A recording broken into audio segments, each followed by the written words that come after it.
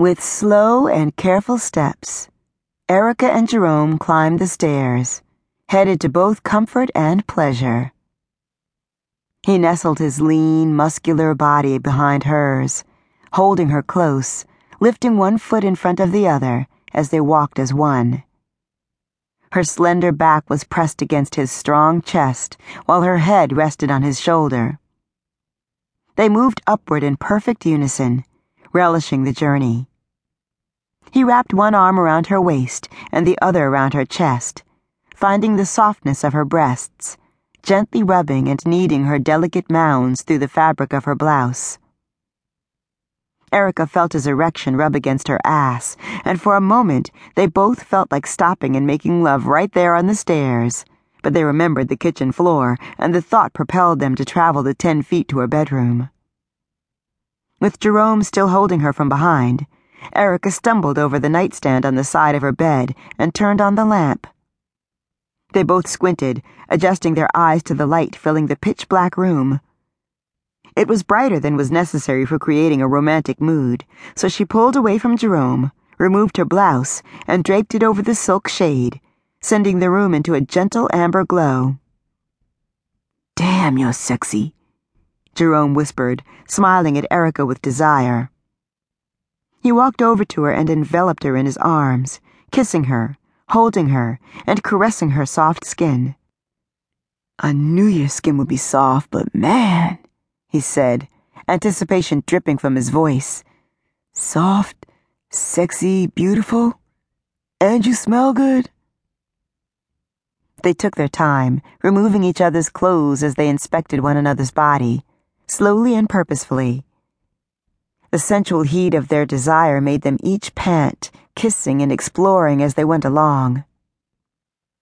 Within minutes, they were naked, lying atop the chenille duvet on her king-size bed.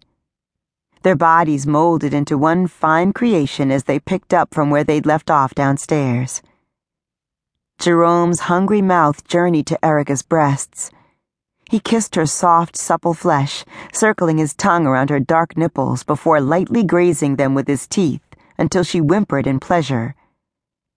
Erica watched with heated lust as he worked his way back and forth, sucking one while rubbing the other with attentive care. His hands caressed the soft skin on her arms as he moved down to her stomach, gently kissing every inch of her flesh that his lips could cover. He swirled his tongue around her navel as she trembled and moaned in ecstasy. Slowly he parted her thighs, situating himself at her creamy center. She was wet and warm and ready. "I'm going to enjoy this," Jerome softly whispered.